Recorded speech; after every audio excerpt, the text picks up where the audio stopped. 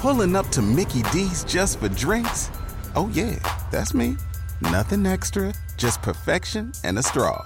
Coming in hot for the coldest cups on the block. Because there are drinks. Then there are drinks from McDonald's. Mix things up with any size lemonade or sweet tea for $1.49. Perfect with our classic fries. Price and participation may vary. Cannot be combined with any other offer. Ba-da-ba-ba-ba. Spring, is that you? Warmer temps mean new Allbirds styles. Meet the new Superlight collection, the lightest ever shoes from Allbirds, now in fresh colors. These must-have travel shoes have a lighter-than-air feel and barely there fit that made them the most packable shoes ever. Plus, they're comfy right out of the box. That means more comfort and less baggage. Experience how Allbirds is redefining comfort. Visit allbirds.com and use code SUPER24 for a free pair of socks with a purchase of $48 or more. That's ALLBIRDS.com, code SUPER24.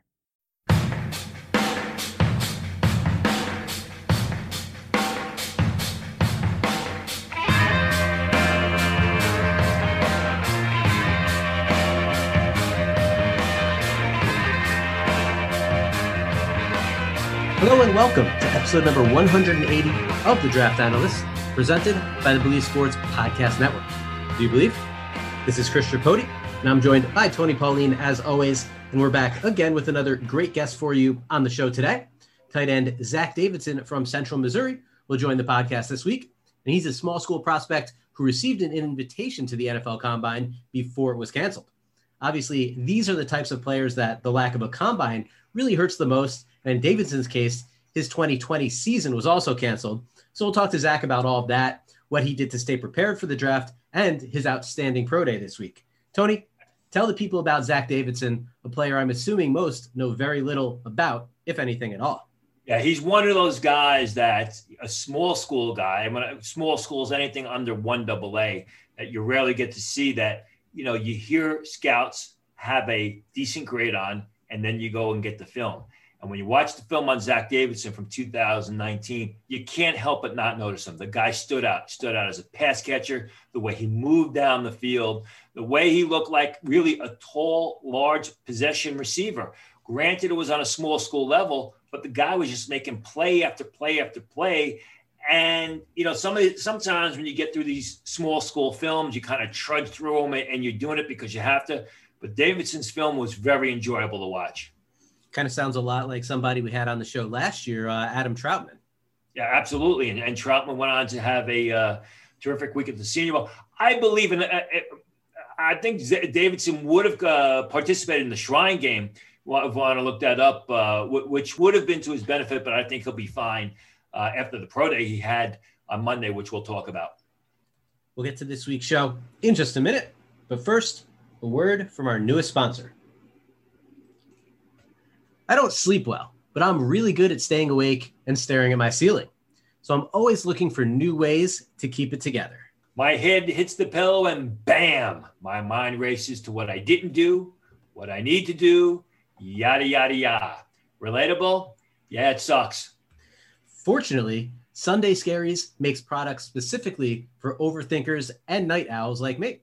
Sunday Scaries CBD gummies help you decompress, clear your head, and fall asleep so you can actually wake up a fully functioning human being. And there's no risk to buy. The company offers a 100% lifetime money-back guarantee. If the product's not for you, that's okay. You'll get your money back. Sunday Scaries, after all, is in the stress-relieving business, not the stress-causing business. Don't believe me? We've got 25% off to prove it. Visit sundayscaries.com and use our promo code TONY for your discount. That's promo code TONY for 25% off at sundayscaries.com. They're amazing, and you won't regret joining their squad. Now, it's our pleasure to welcome onto today's show tight end Zach Davidson from Central Missouri. Zach, welcome to the Draft Analyst, and thanks so much for joining us. Thank you for having me. It's a pleasure to be here. Zach, this is Tony Pauline. Thanks so much for joining us. Congratulations on a great pro day. We're going to be talking about that. And for a lot of people who are not familiar with the name of Zach Davidson, you probably should, because he's going to be one of the few non-1A, non-FCS guys, BCS guys, let's get it out, Tony, that will be selected in April's draft. So we're going to have a lot of fun tonight. All right. And Zach, Tony mentioned your pro day, which was obviously this past week. We're going to go back a little bit further to start the interview here and talk about your high school days. Now, you are from Webb City, Missouri, which is about 2 hours from Kansas City. So the real question here, were you a Chiefs fan when you were young? For sure. I grew up in the Trent Green area. I mean, we had a lot of good years. We had a lot of hopeful years, but never really broke the playoff spell. But definitely been a fan of the good old boys up the road for quite some time now. And so obviously you said you kind of were there through the Trent Green years. Now you have the Pat Mahomes years, and I'm sure that certainly is a nice. Not that Trent Green was bad by any stretch of the imagination, but different trajectory. Oh yeah, it's great to have a young bull at the seat of the head. I mean, it's great to see somebody with the versatility and capabilities that he has take over the game and really change and evolve the game at an all-time high, especially with having an explosive offense that he has with weapons and Tyreek Hill and Travis and a bunch of supporting casts to go along with it. Now, where did you go to high school in Webb City? I went to Webb City High School, actually. They're a 4A powerhouse split-back veer team. So may sound crazy. I did not play much tight end in high school. I was in the group. We were just inline blocking tight ends used for our scheme, and I was more of a receiving type guy, being so I was 6'5", 210 pounds, and my junior year I was 195. So scrawny kid, so I stayed in my lane with punting. Now, besides football, did you play any other sports in high school? Yes, I participated in track my freshman and sophomore year. I ran varsity 400, 4x4, 4x2. I played basketball all 4 years. I developed into a varsity starter my junior and senior year. I was all conference my senior year. And then I was on the football team each year as well.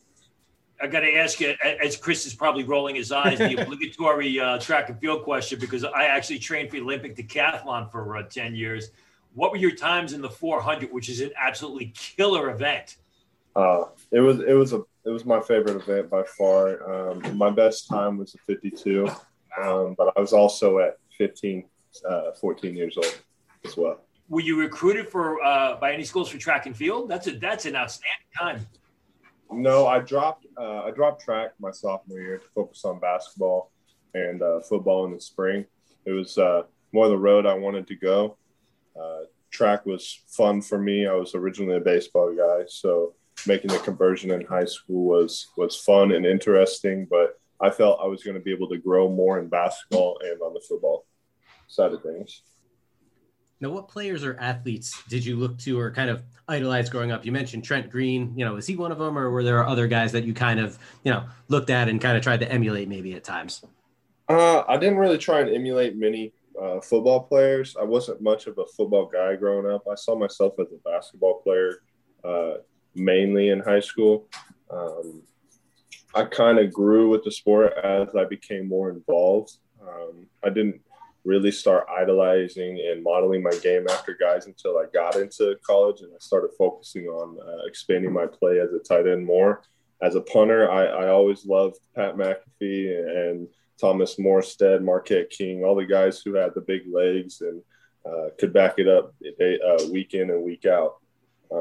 But as I got into college, I definitely idolized Travis Kelce, huge Chiefs fan. What he's been able to do for the organization is huge, and it's been a blessing to be able to watch him and model a little bit of my game after him, but also just watching guys like George Kittle, Darren Waller, the model tight ends of today. Every team, it seems like every team's got a guy that's the next generational player, with the position growing and evolving at an all-time high. Now, speaking of college, when it came time for you to go to college, you stayed relatively close to home, decided to go to Central Missouri. What was your recruiting process like? Was there any interest from Division I schools? How did that work out? Recruiting was very shallow for me. I was reached out to by multiple NAIA D3 schools. I only hunted 24 times my junior year and 24 times my senior year. So I didn't have too many punts under my belt to show that I was a consistent punter, even though I had the leg to play at the next level. I was recruited by two D2 schools, offered by two D2 schools in Missouri Southern and Central Missouri. I was recruited by other D2 schools, but never received the offer that I was hoping. Decided to stick with Central Missouri since Missouri Southern was in my hometown. Kind of let me step away for a little bit and allow me to give myself some room to grow as a man. Now, when making that decision, obviously you talked about, kind of getting away and growing a little bit. Did you ever think that you would grow all the way into an NFL draft pick several years later? I don't know about at the tight end position. Definitely going into college, I had aspirations as a punter, understanding my natural ability to kick the ball. As I developed through college, it started to become more of a reality playing behind Seth Aber, my redshirt sophomore year. And seeing the opportunities that his play got him, getting a couple camps, a couple tryouts. I knew the offer was on the table. I never really considered getting drafted until after my 2019 season, where I had a lot to go off of and something I could back my name off of and prove myself. Now you're beating us to the punch here because while everyone knows you're a tight end, only the staunchest of Central Missouri fans or your opponents knew that you were a punter, and you received some accolades in 2017 because of your strong leg. At what point in time did the conversations with Central Missouri, center on your future position? Say, hey, listen, let's forget about this guy kicking the ball. He's too much of a weapon for us and too valuable for us as a tight end. It was kind of in the works coming in a freshman. Coach definitely had me expected to play early as a punter. He came to a basketball game, saw me steal the ball in the first 2 minutes and get 2 dunks. Later that night, he texted me we're going to try out some other positions. I'd been in the tight end realm a little bit in high school, so we instinctively just capitalized on that position right off the bat. I was able to redshirt and sit in the tight end room and sit behind the first and second stringers and really learn the offense and allow myself to develop into position. My redshirt freshman year, I only punted. I was able to receive third-team All-American Don Hansen, as well as second-team All-Conference. I did not see the field at tight end yet. They did not want me playing because I was too valuable as a punter. They didn't want me getting hurt. My redshirt sophomore year, I was able to get in a little bit as the backup tight end behind Seth Aber. Kind of got a taste for the position, getting the ball in my hands a couple times and being able to do something with it allowed me to really set goals and set standards for myself going into my redshirt junior year of 2019, and kind of just got handed full reins of the offense and was more involved each week. And I was blessed to be in the position I was at Central Missouri and the offense that utilized the position the way they do. I was able to do a lot within the Y, the F, et cetera. Being exposed that early, it just allowed me to get a lot of stuff on tape, but also just allowed the guys to see my natural athletic talent in the receiving game as well as some in the run game.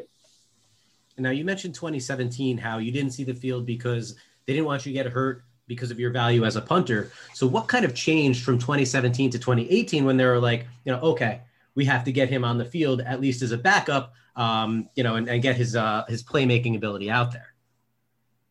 Just getting a couple plays thrown my way. Not too much was changed. I definitely was more punter that year. Got to be more involved. I was locked into the game a lot more than I was in past years. I got a taste of the physicality and speed of the game. It just helped me prepare for the 2019 season. It wasn't nothing major. And what was kind of pulling that double duty like as far as being a punter, being a tight end in terms of not just on the field, but also studying, practicing, all your habits and things like that? It was interesting. Going from a first 3-down receiver to tight end receiver, possibly running 2 or 3 vertical routes, clear out routes before having to step back there on 4th down and punt. It caused myself to really zone in and be able to control my breathing when transitioning from tight end to punter. It also allowed me to see the game from field positions standpoint, and I also learned the game being involved with the offense, just understanding time of possession, field position, objective of scoring. Like just really putting myself in the situation to understand the flow of the game. And obviously, those receiving numbers at the tight end position just jumped from year to year. And yes, a lot of that has to do with more playing time. But what would you say personally was the most important aspect of your development into the player you are today at the tight end position? Coach got the ball in my hands early as a starter. He understood my athletic talent. He just wanted to get me warmed up and broke in by that point.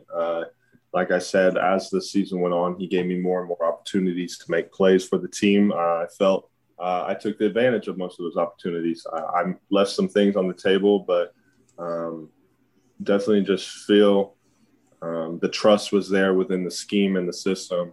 It allowed me to be the best player I could be. Now, 2019 was the last fall season Central Missouri played, and you guys were a highly rated program. You made it through the second round of the playoffs before falling to number 1 ranked Ferris State. And Ferris State eventually went on to the title game, and they lost to, I believe it was West Florida.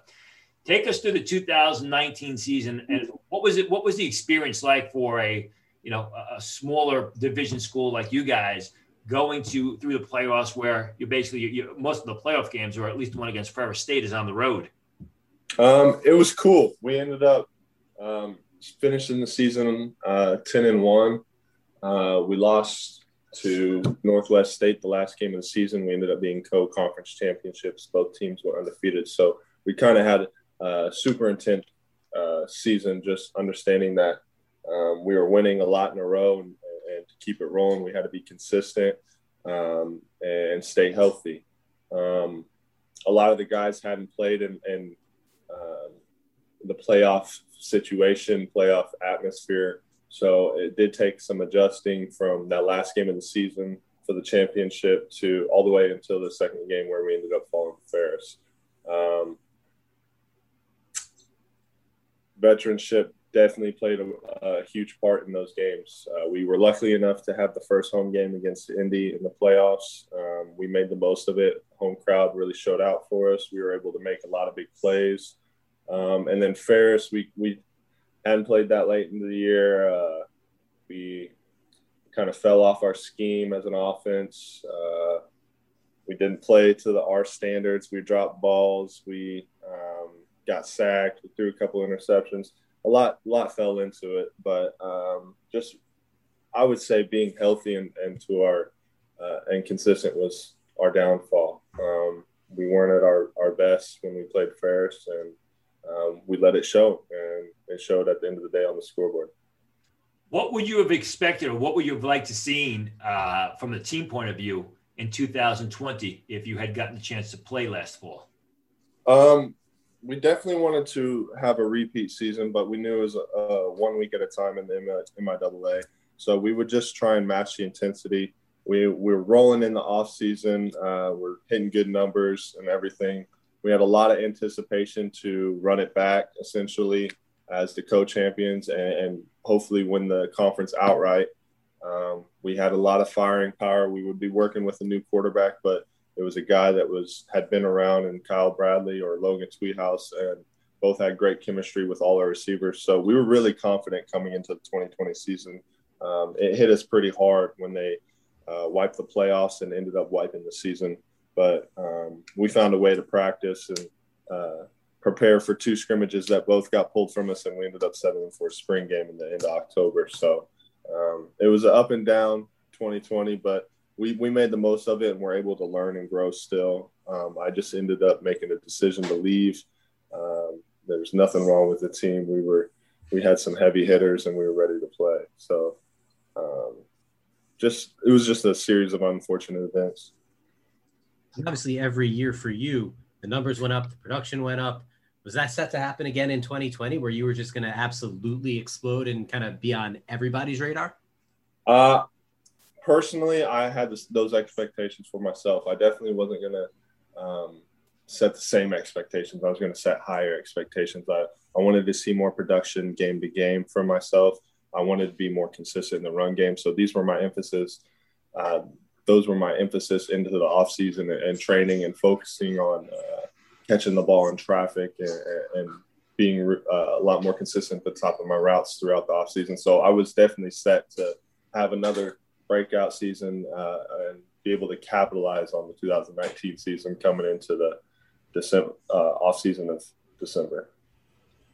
Now, at what point in your career did you notice scouts at your games and practices, and did you know they were specifically there to watch you? That really didn't hit until the fall of 2020 when scouts started showing up to our practices. I'd been meeting with agents after the season, just talking about opportunity down the road, understanding that I had one season left, just planning ahead, and ended up falling my favor being prepared with the 2020 season being swept out from underneath us. But it was tough. Now, you said you met with agents over the summer. Did you know that scouts had given you a priority free agent grade? Were you aware of this? In the spring, yes, I was aware of the national and Bledsoe scores, but I understood that those were very base grades and basically just assumptions of who I could be. So I definitely worked off of those as well and setting expectations for myself and reaching higher goals.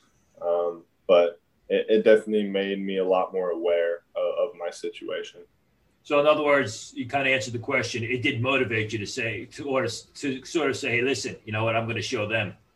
Exactly. I mean, I know as a small school guy, I don't face the same competition. So I had a lot of ground to make up, but I feel I've been able to definitely capitalize on all of that and become a better player all around through these past couple months and training for the pro day and et cetera. Now, obviously, come spring, COVID hits everything, and lots of uncertainty obviously comes about from that. When did you and your teammates kind of start to get the notion that the fall season was going to end up getting postponed? It happened a couple weeks before fall camp that we knew that they're probably going to either cancel our playoffs or our season. So we started to prepare mentally, but we wanted to play. Coach sat down the leadership council and asked us if we wanted to pick up a game or an expedition game or a scrimmage, and we were all for it. Knowing it was possibly some of the guys' last run, we wanted to make the most of it. And I mean, I feel we showed up with that energy to practice every day, and we're able to compete and really push each other through the fall with no competition lined up. But yeah, I mean, that's really tough. You said you had a spring game, I believe you said in October of last year, correct?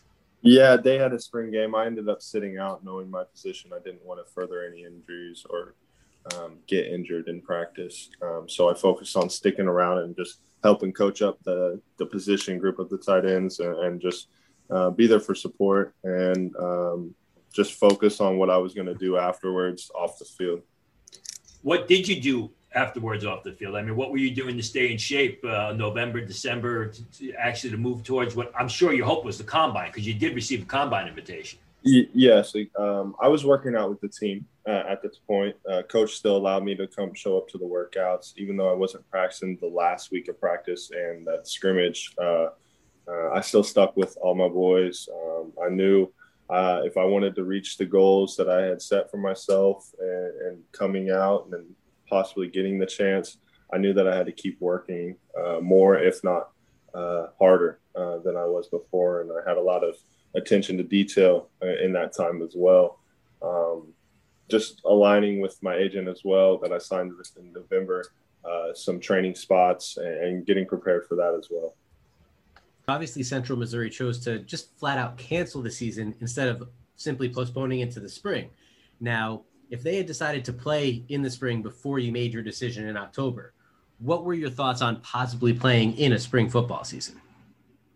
I wasn't against it, but with my situation, I graduated in December, so I knew I would, if I planned on playing the spring, I hadn't really thought of transferring or anything like that yet.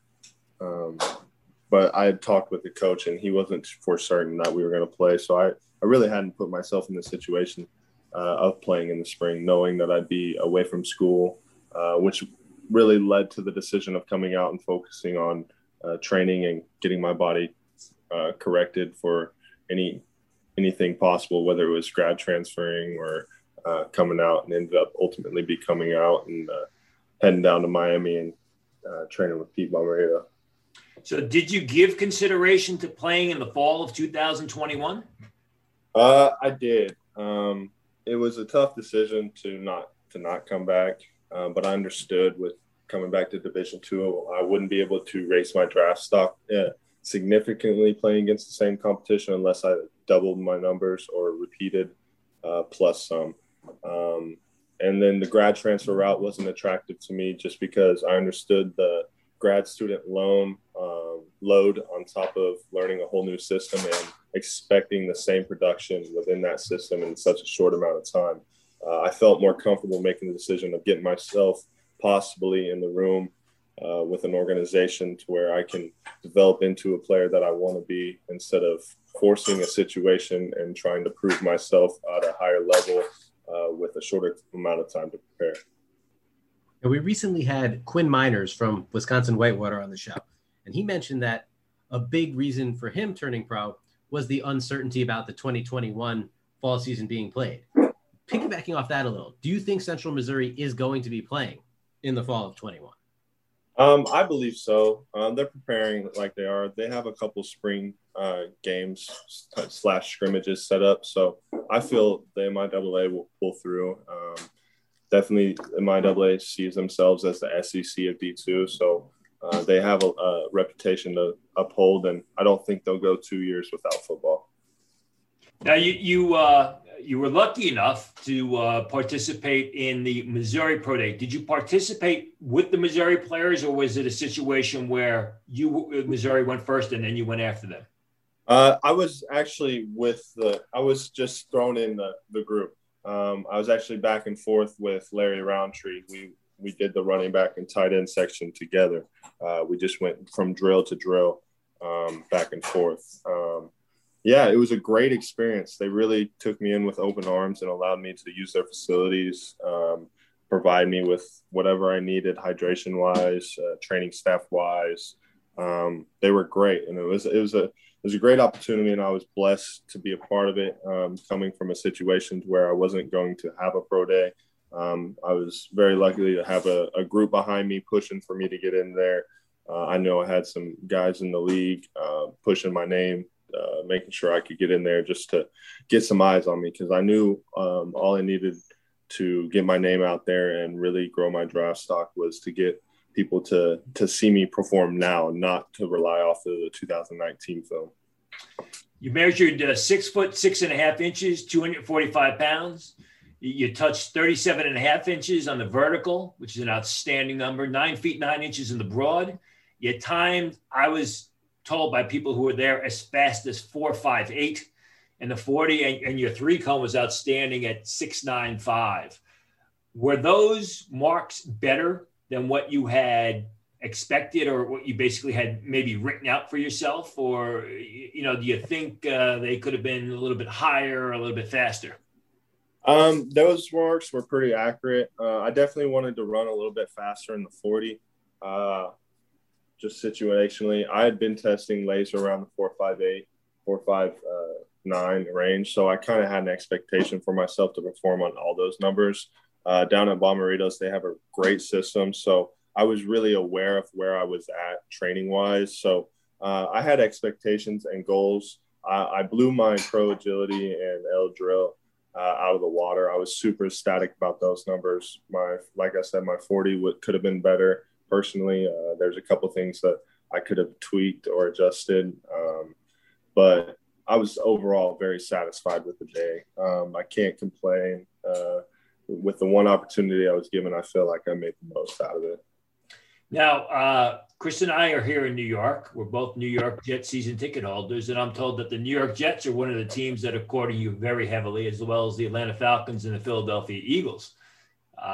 Any preference, or what has it been like speaking with those teams, or any other team for that matter? I don't think there's a preference. I'm definitely just looking for my opportunity to get in a system that's going to utilize me to be the best player I can be. It's been a great experience to meet with these teams and learn what expectations of players in my position are. Also, just getting an external evaluation of myself from a handful of people directly from the NFL. It's been great for a personal growth standpoint, and setting goals for myself from here on out. It's been a blessing just to be a part of this process so far, and it's been really eye-opening, and I feel like I've been able to prepare myself and set myself up to be in the best position I possibly could be in. Have you been having a lot of Zoom meetings with teams? Yes. Those have picked up since Monday. I think I've had 4 so far in these past 3 days, and then I have 2 more coming up tomorrow, and then I have several set for next week already. So business has picked up. Have you done as well as should? I mean, you obviously, that pro day alone, I mean, the film is outstanding if people take the time to watch it, and the pro day numbers match the film. Now, have you undergone any of the Zoom medical exams? Yes, I actually did go through my medicals through the combine. I met with a couple doctors, and then I went and got my blood work tested and my EKG down in Miami. It's been cool. It's been different not being able to go to the doctors, but they make it work through Zoom and just keeping everybody safe. So NFL has been real compliable with COVID-19 regulations and keeping everybody healthy. Now, Tony kind of mentioned it. You alluded to it before about, wanting to go to the combine, wanting to just get in front of as many eyes as possible. Now, a lot of our listeners probably have never seen you play. So kind of fill them in a little bit on what you think your biggest strengths are as a player and the things that make you stand out compared to both your opponents and to other tight ends at your position. I got you. I'm not great at boasting on myself, but I will give an evaluation of myself. Like you said earlier, I have a huge frame at 6'6.5", with a 4.6 40. I mean, once I get in my stride, I feel like there's not a DB that can flip his hips and run with me. I'm very aggressive and physical with the ball in the air, downfield, in a flat route. I feel very comfortable with the ball in my hands. I can make a move, 1 or 2 moves after I catch the ball and gain some extra yards. I pride myself on run after catch. I averaged 24 yards per catch my redshirt junior year. I scored 15 touchdowns on 40 receptions with 894 yards receiving. I also was an all-conference punter 3 years running. I was a first-team all-region punter and a first-team all-region tight end, as well as a first-team all-American by 5 different voted press awards. So definitely just a very versatile athlete. In our offense, I was able to play a lot. My position was the Y, but we ran everything from Y to F to an H-back. Just very exposed player. I can do a variety of it all. Very young to the position, very raw to the position. So I definitely expect a lot of growth for myself in the upcoming near future, and a lot of production as well. So now you said you don't want to boast too much, so maybe this question might fit a little better. What part of your game needs the most development? I can definitely jump on that real quick. Evaluating 2019 film, which is most likely what most people have seen on me. Definitely just being consistent in the run game, being disciplined in the run game, being disciplined at the top of my routes. I tend to rely on just trying to run by a guy in 2019 as of having a set plan of how I'm going to reroute them, adjust to their leverage, and stem my route to get me open within the concept. On top of the run blocking, I have a very strong core, base, and upper body now. As to the 2019 film, I was inconsistent with my upper body, inconsistent with my feet. My core wasn't very strong, so overall just was an inconsistent blocker. Now I can expect myself to be able to hold my weight a little bit in that area of the game. Well, Zach, that's really all we've got for you tonight. Thank you so much for joining the show, and best of luck through the rest of the draft process as we creep closer to draft month here in late March. Awesome. I appreciate you guys having me. It's been a blessing to be a part of this process thus far, and I don't intend on stopping anytime soon. So I hope you each have a great evening, and hopefully talk down the road. Zach, thanks so much for joining us. As I suggested, everyone should search out your film, and I know a lot of people became more familiar with your name after that tremendous pro day performance earlier this week. So thanks so much. Good luck in April. And I know we'll be seeing you playing next year on Sunday. I appreciate it. I hope I can put on a show for you guys down the road. Bet Online is the fastest and easiest way to bet on all your sports action. March Madness is upon us. Bet Online has you covered for all the news, scores, and odds. It's the best way to place your bets, and it's free to sign up. If you're tired of upsets crushing your March Madness bets, you can always look to Bet Online's NFL Draft odds. We've talked about it a few times already, but the running back odds have finally come full circle, with Najee Harris now favored to go ahead of Travis Etienne. People must be listening to our show, Tony. And if they read my mock draft that'll be coming out in a couple of weeks, I think that spread is going to be even greater between Najee Harris and Travis Etienne. It's not because Etienne's a bad back. It's just that Najee Harris is outstanding. So head to the website, betonline.ag, and use your mobile device to sign up today and receive your 50% welcome bonus on your first deposit. BetOnline, your online sportsbook experts. All right, now, Tony, another great interview with Zach Davidson here. What stood out most to you, what he was able to kind of share with us about, just the season and the combine and just kind of everything that he went through this past year? He seems to have it all together. I mean, he seems to know where he is, what he's good at, and what he has to do. I mean, as I said in the beginning, watch the film and he stands out. And that interview, I mean, he's a confident guy and he knows what he's got to work on. I mean, he went on for several minutes about, the areas of his game that he needs to improve off of 2019. I thought that was very impressive. Yeah, definitely very self-aware in a lot of ways, and just, very, comfortable in his own skin, knows what he needs to do, knows what he has done so far, and knows what moving forward he needs to do. Certainly a guy that has his eyes on the future, seems like he's had his eyes on the future for a while now. So you can kind of see that. And, again, as Tony said, and, as we've kind of been saying here, go back and watch the film on Zach Davidson, because if you do, you will be impressed by what you see on the field. Now, yes, lower level of competition, etc. Again, that's why the Shrine Game and, events like that are huge for these small school prospects. So it's unfortunate he didn't have the opportunity to show out. But again, it's actually fortunate that he did get the opportunity to do so, at least on Pro Day. You look at this year's tight end class. Obviously, Kyle Pitts is toast of the town. Then you got a bunch of guys like Pat Fryermuth of Penn State, Brevin Jordan of Miami of Florida, Tommy Tremble of Notre Dame. I like Kenny Yeboah. You got to throw Hunter Long in there, and that takes you through the fourth round. After that, I mean, it's anybody's guess. Kylan Granson of SMU, Trey McKitty of Georgia, Nick Eubanks of Michigan, who had a disappointing season, Noah Gray of Duke, who was even more disappointing. And then there's Zachary Davidson. I mean, 6'6.5" 245 pounds, runs a 4.58. He told us he ran a laser time 4.58 in training. Warren Jackson, the receiver from Colorado State, had his pro day. He was 6'6", 219 pounds. He ran a 4.69. So Zachary Davidson is almost 30 pounds heavier and a full tenth of a second faster. Small school competition or not, this guy's going to go much earlier in the draft than people are expecting.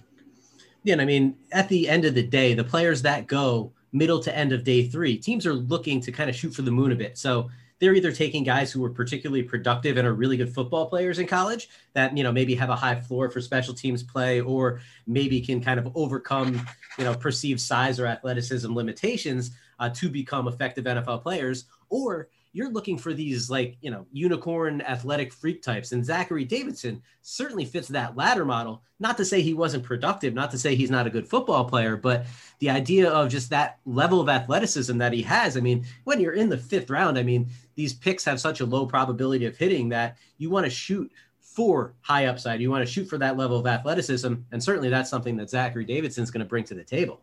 Well, the other aspect is this. You had so many seniors, so many draftable seniors, or seniors that would have had draftable grades, decide to return to the college field and basically accept the extra senior season that was afforded to them by the NC2A. What's going to happen is guys are going to get overdrafted. So a guy like Zach Davidson, who's got good film, who turned in a terrific pro day, who you may ordinarily say grade as a 5th round pick. Now, all of a sudden, the 4th round comes and, the board is thin because of the fact that there is a dearth of talent because so many guys are going back. And, it's fallen off at the tight end position. And all of a sudden, he looks very appealing to you, especially with those size speed numbers. Now, before we sign off, we want to give a brief moment to talk about eBay. Whether rare dead stock or the latest release, find the exact shoe you're looking for. As the original sneaker marketplace, eBay is the place to go to cop the pair you've been eyeing. With eBay's authenticity guarantee, your sneakers are meticulously inspected by independent professional authenticators. A team of experienced sneaker authenticators verify the box, logo, stitching, and dozens of other inspection points. Each sneaker also receives an authenticity guarantee tag that includes a digital stamp of authenticity, and it also protects the seller with a verified return process. And for those sneaker sellers out there, eBay has eliminated selling fees on sneakers $100 and above, making it free to sell or flip your collection. So go to ebay.com/sneakers today. eBay, the world's best destination for discovering great value and unique selection. And that's it for the 180th episode of The Draft Analyst, presented by BetOnline and by the Believe Sports Podcast Network. Do you believe? If you're enjoying the show, please subscribe on any of the major podcast platforms and leave us a rating and a review. And feel free to ask us any questions and give any feedback you may have as well. Special thanks go out to Zach Davidson for joining the show today. And we'll be back next week with more NFL draft coverage and likely another interview for all of you listeners out there. Until then, on behalf of Tony Pauline, I'm Chris Tripodi. We'll talk to you soon. Get ahead of postage rate increases this year with Stamps.com. It's like your own personal post office. Sign up with promo code PROGRAM for a 4-week trial plus free postage and a free digital scale. No long-term commitments or contracts. That's Stamps.com, code PROGRAM.